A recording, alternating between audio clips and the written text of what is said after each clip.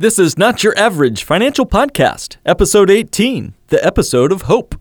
Traditional financial planning is no longer working. And in the new normal economy, your hosts, Mark Willis and Holly Bach, invite you to join us as we engage the new and improved steps for establishing financial sanity. Be curious, be stable, be sane. This is Not Your Average Financial Podcast, helping you think different about your money, your economy, and your future.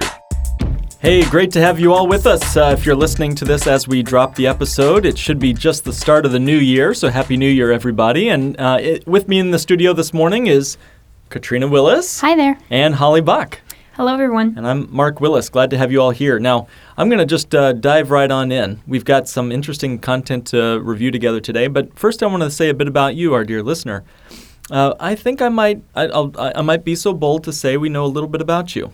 And no, we haven't been reading over the credit hacks from, Experian or whatever from last summer. But I do believe we can suppose that you are doing your best. The first thing I think I know about you is you're doing your best to be financially successful. You know, you maybe haven't achieved total financial transcendence. You know, you're not listening to this podcast on a private island sipping gold-laced champagne or something. But I do think that you're trying to do your best, save what you can, follow your CPA's guidance. You might even have consulted a few financial advisors in the past. Unfortunately, I have something else that I think I know about you, and that is you've been lied to. Unfortunately. But you've been following the same conventional financial misguidance that got all of us into the retirement crisis that we're in now as a nation. Paying off your mortgage early, pouring as much as you can into IRAs, 401ks, 529s, all that stuff. Is it possible that there's more to the truth about money than what you've been told? And finally, the third thing I think I might know about you is that you are not average. I mean, hey, you're listening to our podcast, for goodness sakes, right? So you've read some books on financial planning. You've maybe attended some financial-related seminars or read some newspapers. You're not really looking for a free ride here, but you are proud of what you've done. You're trying your best to understand this thing called money. You're willing to see things differently. You're willing to absorb the statistics that we're constantly quoting in our podcasts and willing to do your own homework. I think that if I know a little bit about you, I think you're willing to entertain the possibility that there might be some solid, time-tested strategies out there that most financial gurus are not willing to acknowledge, but that hundreds of thousands of people like you are using successfully. So what I hoped we'd do in this episode is go into some of the things that we've heard ourselves, Holly, you and me, and even Katrina, on some objections, things that people bring up when they hear about Bank on Yourself or some of the other solid money solutions in addition to Bank on Yourself that our financial firm offers. Thought maybe we'd dive into that. And the first one I've always heard is, hey, Mark, you know, I think this is cool. I think this is great, but I just don't have enough money. I don't have enough income. So, Holly, what would you say to that? Yeah, I think that when it comes to the objection of not having enough money, it's really just a matter of saving, right? So they're saying, I don't make enough to be able to save. I don't have enough at the end of the month that I can set aside and do any sort of plan. I don't have enough for that. And I understand. I get it. When income's tight, income's low, that you don't feel like there's much left over. But I think that there can be an argument made for the fact that shouldn't we all be saving? And shouldn't you be saving no matter how much you make? Right. And when you talk about saving, shouldn't it just be a percentage? So technically you can take a percentage of any amount, whether that's saving 5% or saving 10%. I mean, it doesn't matter if you're making, $30,000 a year or $300,000 a year, you can still save a percent. You can still save 10%. And so that would kind of be my response to kind of that objection of I don't make enough. And it's like, well, I understand income might be low, but you could still probably find a way to save 10% because you should be saving anyways, right. Whether it's Bank on Yourself or a savings account, you should be saving something and you should be saving somewhere. I mean, that's the whole paycheck to paycheck cycle, right? Mm-hmm. You mean when there's nothing, you have to get out of that. You have to overcome the paycheck to paycheck cycle, and you absolutely have to be saving and setting something aside for your future if you ever want to get ahead. Yeah, and I've met folks on both ends, 30,000, 300,000, both that are on that cycle, that rat race of paycheck to paycheck. And this starts when you're a little kid. Right. You start teaching kids how to save. If you give a kid $10 allowance, they're putting $1 into a bucket. Save that dollar. So This doesn't connect to age. But one thing that does connect to age with income is if you are living in your parents' basement and you just graduated from college and you don't have a job, that's an income issue. But what I will say is that the chances of you making more money are very high. And you need to prepare and plan for that and start saving right away. Mm-hmm. There's a demographic bell curve where you can see the people that are in their early years are going to make a little bit less in the early 20s, but then they just take off. They take off. And as you get into your 30s, you're going to make more than your 20s. As you get into your 40s, you're going to make more than your 30s. This is science. As you get into your 50s, you're going to probably make more, barring disability. Disability happens. But for most of us, you're going to be making more income. There's a tip in the 60s, early 70s, where we tend to start switching to retirement income. But prior to that, you will be making more money. So if you're like, I'm not making enough money, well, put this in your pocket because you're probably next month going to have a little more, and next month going to have a little more. So I think that's a realistic approach. Yeah, the demographics say that you're most likely to buy a Harley-Davidson motorcycle when you are 46 years old. And unless you're Colonel Sanders, who made his millions when he turned 71 or whatever, you're going to follow that bell curve. That's great. Mm-hmm. What about this one? So once people start to hear, Holly, that Bank on Yourself is based on dividend-paying whole life insurance, they'll say this: hey, my financial advisor, or hey, my radio host that I listen to every day, or hey, my uncle who sells Merrill Lynch or other investment bank accounts, whatever, says that all whole life insurance is terrible. What would you say to that? I would say that it can be true of some whole life insurance. Certainly. There are some kinds of whole life insurance that are not the greatest investment and are not necessarily the best place to put your money. But then there are also other kinds of whole life insurance or other kind of like whole life insurance policies that are and that actually can be a good investment. And so when it comes to, the Bank on Yourself policies, we're really not talking about your typical whole life that probably the person that told you that or gave you that advice isn't aware of. So they're really kind of making a judgment on all whole life insurance based on a very small sample size that they're aware of. They're not taking all of the different possibilities out there into consideration. So there are, there's structural design to the Bank on Yourself type life insurance policies that really kind of dispel some of those different arguments that they'll make as to why whole life insurance is a bad investment. Yeah, I mean, it's sort of like if all the research I had ever done when I was getting it really goes back to when I was getting my CFP and when I was even going through my insurance licensing. You're really not taught this more modernized form of whole life insurance. I don't know about you, Holly, but it just doesn't really get brought up much. It's sort of like we're all taught how the Model T worked, the original automobile, and we're all supposed to sort of hold that Model T to today's Teslas and whatever else that are out there today. It's just simply not the same. They both have four wheels, I guess, but that's about it. What about this one? Hey, Holly, I really can't get into Bank on Yourself because, I've got this, I heard that whole life insurance has a level death benefit that doesn't keep up with inflation. In other words, the death benefit today might look like a lot of money, but let's fast forward to when I'm going to actually graduate and pass away. That death benefit's not going to have grown any, and it won't keep up with inflation, meaning I've got a less valuable asset in the future. That's a pretty nuanced objection, but I do get it a lot. What are your thoughts on that? So again, it goes back to the fact that there are some whole life insurance policies that maybe be true of, but then the majority of them, though, it's not. Have you ever seen one that has a level death benefit that was issued in the last 15 years? I have not. 20 years even? I have not. Not that's not term. Yeah, right. Because term stays level for sure. Mm-hmm. But no, not whole life insurance. And I think also kind of going back to the last objection and this one is something, to point out is the fact that with Bank on Yourself, first off, we're not talking about generic whole life insurance policies, and we are talking about life insurance policies that can only be accomplished through specific companies, right. And even within that specific company, a specific product that's been designed for this, and within that product been designed properly. So, I mean, we're talking a couple things that all need to fall in place perfectly in order for you to be able to get this type of bank on yourself policy, which is why so few people are aware of it and don't realize that it can be used in this way. So it's a couple layers deep, which is why on the surface people will just reject it at face value. But if you do go down that rabbit hole, you go down those couple levels, you'll find it. And so I think that that's also part of it. So when it comes to a level death benefit and a death benefit that's able to grow, it comes down to what company you're working with. Mm-hmm. If you're working with a dividend-paying life insurance company, your death benefit has the opportunity to grow each and every year. Yeah, because your dividends, the profits that the insurance company is giving you as a mutual owner of that company, your dividends, your cash profit, can be reinvested into the policy through paid-up addition riders, which is what is adding additional death benefit as well as additional cash value to the policy. Great stuff. Mm-hmm. How about this one? Life insurance companies keep your cash value, confiscate your cash value when you die.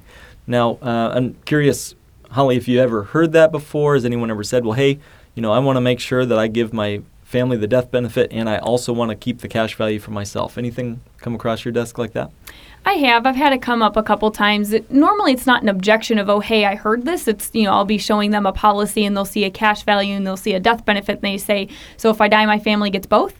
Yeah. And so you kind of have to have that conversation of how that dynamic works. So that one's a little bit stickier to explain and would probably take more, diving into really diving into the numbers to show you how it works and how you do get your death benefit and your cash value. But since that takes a little bit more, we actually did dive into that with Pamela Yellen when we had her on our podcast for the bonus episode. So we spent that whole episode kind of diving into this specific objection. So rather than necessarily going into all of it now, I'd say maybe just reference back to that bonus episode. So just head to notyouraverageFinancialPodcast.com, click on bonus episode, and you can see proof of this. But the easiest way we can describe it today is think of when you sell your house. You don't get the house and the equity of the house. You just get whatever your equity was in that house at the time. So hold the life insurance to that same standard, and I think it'll make a lot of sense to folks. But even still, you get the full original death benefit and all the cash value and more, oftentimes, again, due to the paid-up additions rider. Now, what about commissions, Holly? This is another very relevant topic in our world as a financial advisor. How is it that anyone would want to bank on yourself plan? Aren't those commissions on whole life insurance just terribly high?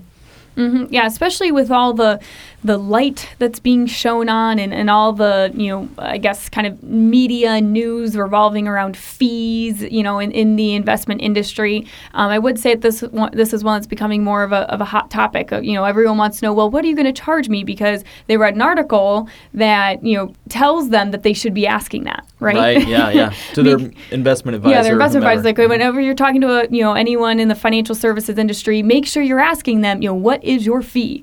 And so sometimes we'll get that too. And so the objection is that commissions are way too high. Life insurance agents make way too much money on the commission that they charge. You should go with me, and I'll just charge you a little 1%. That's all, just 1% a year. And in reality, I mean, we've talked about the numbers before and how a 1% fee can eat up 30% of your account value over 30 years. But that's not the issue at hand. Specifically referring to just the commissions of a whole life insurance policy. It is true it will look like that a life insurance agent maybe makes a lot in the first year, but that's about it. Yeah. You get paid in the first year and then, not that much after that point. But then even within that, speaking specifically, again, there's generic whole life and there's bank on yourself whole life. And so generic whole life, yes, it is going to look like they just made a ton of money off you. But with a bank on yourself, policy, probably not going to look as impressive because I talked about how they're specifically designed, right? And so one of the design elements that we need in order to accomplish a bank on yourself policy requires a pretty big cut in the commission and in what we earn as the life insurance agent, to the tune of 50 to 70%. Mm-hmm. So generic whole life over here pays X number of dollars. Bank on yourself whole life over here pays about 50 to 70% less. And that's because you're lowering the base in the bank on yourself plan, and the base is where most of the commission lives. But with Bank on Yourself, you have PUAs, the paid up additions, and the term rider, and those don't pay a commission as high as the base. And so when your base is super low, the commissions are also super low. So Bank on Yourself is a good design strategy if you're thrifty. Right, yeah. If you want to go back to, I think, episode 5 and 6, I think, 4, 5, and 6, Yep. We show this side by side with the old-fashioned whole life. I'm thinking about the Wolf of Wall Street and all the people who have made just bonkers, crazy amounts of cash in Wall Street and investments. I don't exactly hear the Wolf of Whole Life out there coming out in any movie. So I don't know a lot of these. Like, if someone out there is making just $10 bajillion as an insurance agent, let me know. I'd like to, I'd like to know how your business model works because I have not seen that. But anyway, so what are some other objections that you sometimes hear, Holly? Yeah, so one that I know I'll hear every now and then, and Katrina, be curious to get your thoughts on it, is, I'm not insurable. So some people, if they've done a little digging into whole life, they're a little savvy on the topic, they know that in order to get a life insurance policy, it requires some amount of medical underwriting. So your health is a factor in your life insurance policy. And for some people, that can be a good thing. You can actually get above average rates, which leads to decreased costs as well. Or, if your health isn't as great, it could potentially be a bad thing, where it could cost you more or even not even be possible. So for someone that says, hey, I know my health history, I know, the problems I've had, and I know that I'm not insurable.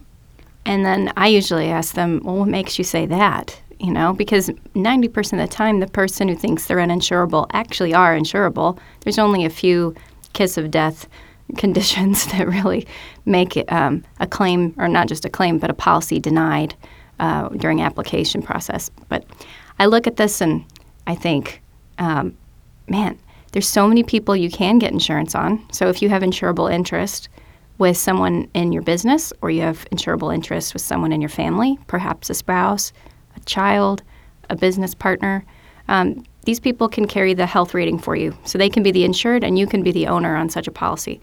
So that's really exciting. Also, if you are having health issues and you still want to be the insured, you may be able to get a policy that's rated. So that policy may cost a little more money, but you would still be the owner and the insured on that policy. And if the company you work with says, yeah, awesome, then, a few extra bucks a month and you're in. Also, this is the most exciting. In the last few months, we've seen these companies come out with smaller underwriting requirements. So right now, when we have a client come in and they say, okay, I would like to start a Bank on Yourself policy, we start the application, they start going through underwriting, they sign up for their medical exam. By the time we get to that could balloon up to, 5-6 weeks, yeah. 6 weeks, sometimes even 6 months, depending on the circumstance, if you're waiting on a physician statement or some long process to come through. With these new advanced underwriting directives, sometimes you can get an approval in certain circumstances in less than 3 days. So if you're doing a smaller Bank on Yourself plan that has less than $500K face amount, you're looking at a really fast process. Turnaround, yeah. Especially if you're relatively healthy and the underwriter says, yeah, you qualify for this speedy process. Without physicals or Without anything. a physical. Yeah. That's huge. That's a brand new thing that's coming online, and a lot of the companies are doing it. Yeah, absolutely. And I love this one. I get this all the time. So I'm sitting down talking to someone about Bank on Yourself, and they say, wow, this is great. I love this. This is amazing how I can, get this tax-free income. My money's going to grow, protect it from the market. They're like, but, this is so fantastic. But I'm too old. I can't do it. And so it's like they go from like, yes, this is the best thing ever, but then they think about their age, and all of a sudden they say they go to it's not even possible. Right. And so I'll see that that kind of transition happen. And so what about this objection of, hey, I'm just too old. It doesn't make sense for me anymore. I don't have enough time for it to make sense.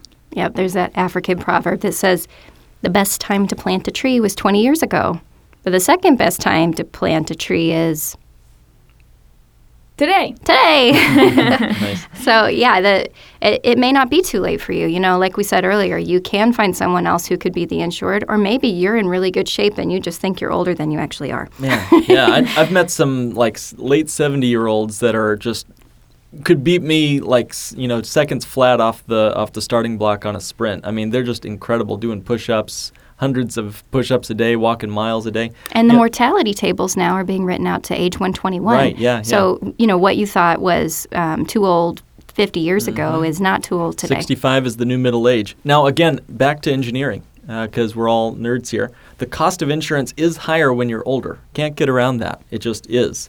But again, our goal as we're designing this, if it's for a cash play in your portfolio, is to really lower that cost of the insurance. So again, that's the death benefit portion of the policy. So we're shrinking that down. Almost think of it like a seesaw.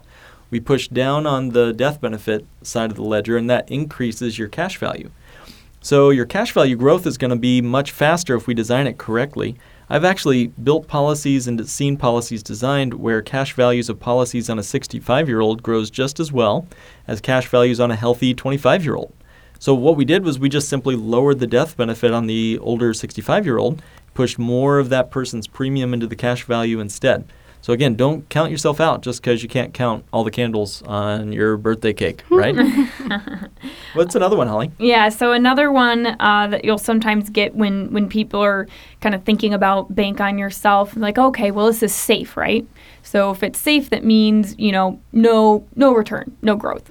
And so then sometimes the objection becomes, well, I can just do better in the stock market. What do you think to that? Oh, man. It takes too long to see gains, right? Also, one loss. We talked about this in episode 14, right? 1 or 2 losses. Right. You can lose a big chunk of your portfolio in a blink. And I think the volatility outweighs the aggressive growth potential that everyone assumes is there. When someone says to me, I can make 12% or I can make 15%, I'm like, where are you getting those numbers? Where are you getting? Because they read them, but they're not. That's not reality. When you crunch the actual numbers, that's not what's happening. Yeah, and I would agree with them in this case because you can do better in the markets, at least in a year-to-year point. And again, it's the matter of when do you want your money working best for you. In a single year time horizon, then yeah, bank on yourself is not going to look good in the first few years against a well-performing bull market. But again, it's about how long do we need this cash. And most people would say, yeah, probably over my entire life I'm going to need my cash. So yeah, great stuff. What's the next one? So what if I lose my job? Or if I get disabled and I can't pay premiums? Because premiums are monthly, right? Or quarterly or annually. I have to be ready to drop that cash in. Mm-hmm. And so that's why it's awesome that the bank on yourself plans that we put together are flexible and come with a ton of flexibility in that premium payment. You just even kind of mentioned the modes that you can pay. You can pay monthly, quarterly, semi-annually, annually. That alone kind of adds some flexibility too. But even above and beyond that, the actual amount you're paying. Again, not to keep going back to this, but generic whole life insurance and bank on yourself whole life insurance. The generic whole life insurance most people are aware of, there is a set minimum. And man, if you can't make that payment, then you're in trouble. You're going to lose your policy. It's going to lapse. You're going to lose your death benefit. It kind of is this oh no scenario. Whereas with a bank on yourself type policy, we've built flexibility into it. So if your premium payment was $1,000 a month and you hit a hardship, then sure, take a breather, put a little bit less in. You could probably go down to as little as $300, $400 a month on that to kind of buy you that wiggle room. And there's even more options and flexibility beyond that. If it's more long term, like a disability, we can look at reduce paying up the policy or using the policy to fund itself, so you maintain that coverage. Yep, great stuff. All right, so as we're kind of wrapping up here, there's probably more that we would look into. Do we have time for one more? Yeah. All right. So I did run a Facebook poll on our Facebook page and also on a Bank on Yourself type Facebook group that I'm a part of, and I asked them what the biggest objection is to bank on yourself. And the result that I got was, I asked them, hey, I don't have enough money, I'm uninsurable, it grows too slow. But it turns out the biggest reason for objecting to bank on yourself was, I should have done this years ago. So I thought that was sort of funny that they added that. Someone added that as an option on our poll. Oh, really? And they added that and then most people put that as the answer. Oh, how about that? So I find that the biggest obstacle to change is usually our own preconceived notions of something. I honestly think the biggest objection is something deeper than anything else we've talked about so far this episode. Honestly, I think the biggest objection is, hey, I don't want to make another mistake with my money like I've done so many times in the past. I don't want to make another mistake. I'm afraid of making one more mistake with my money. And, that's typically the underlying objection beneath the true, real, honest concerns that people are bringing up here. So the true test is, can you overcome your own doubts, fears, and limits that you put on yourself that you can, maybe reach out to see if this strategy would be a good fit for you? That's really what we're here for. We'll help you see these numbers in black and white. That's what we're here for. That's, why we're doing this podcast and working with folks every day. So if you find a way to head to our website, Not Your Average Financial Podcast, you can go to this little side button there that says Request a Meeting. And one of us would be happy to reach out to you and see if any of these Bank on Yourself solutions or any of the other financial strategies we offer at our firm would make good sense in your portfolio. So again, you can go to NotYourAverageFinancialPodcast.com and click on Request a Meeting. Also, if you click on the episode, at the bottom of the post, there's an image of Mark's head and an image of Holly's head. And if you want to work with Holly, you click on Holly's head. If you want to work with Mark, you click on Mark's head. And then it'll take you straight to their calendar. You can book, and boom, that's done. Cool. Any other final thoughts as we're wrapping up? Looking good? All right. Good. So we'll wrap this one up and put a nice bow on it for the start of the year. Thank you for joining us for another episode of Not Your Average Financial Podcast, helping you think different about your money, your economy, and your future. This has been another episode of the Not Your Average Financial Podcast. To join a financial revolution and start thinking different about money, go to www.nyafinancialpodcast.com and click Request a Meeting. The topics presented in this podcast are for general information only and not for the purposes of providing legal, accounting, or investment advice. On such matters, please consult a professional who knows your specific situation.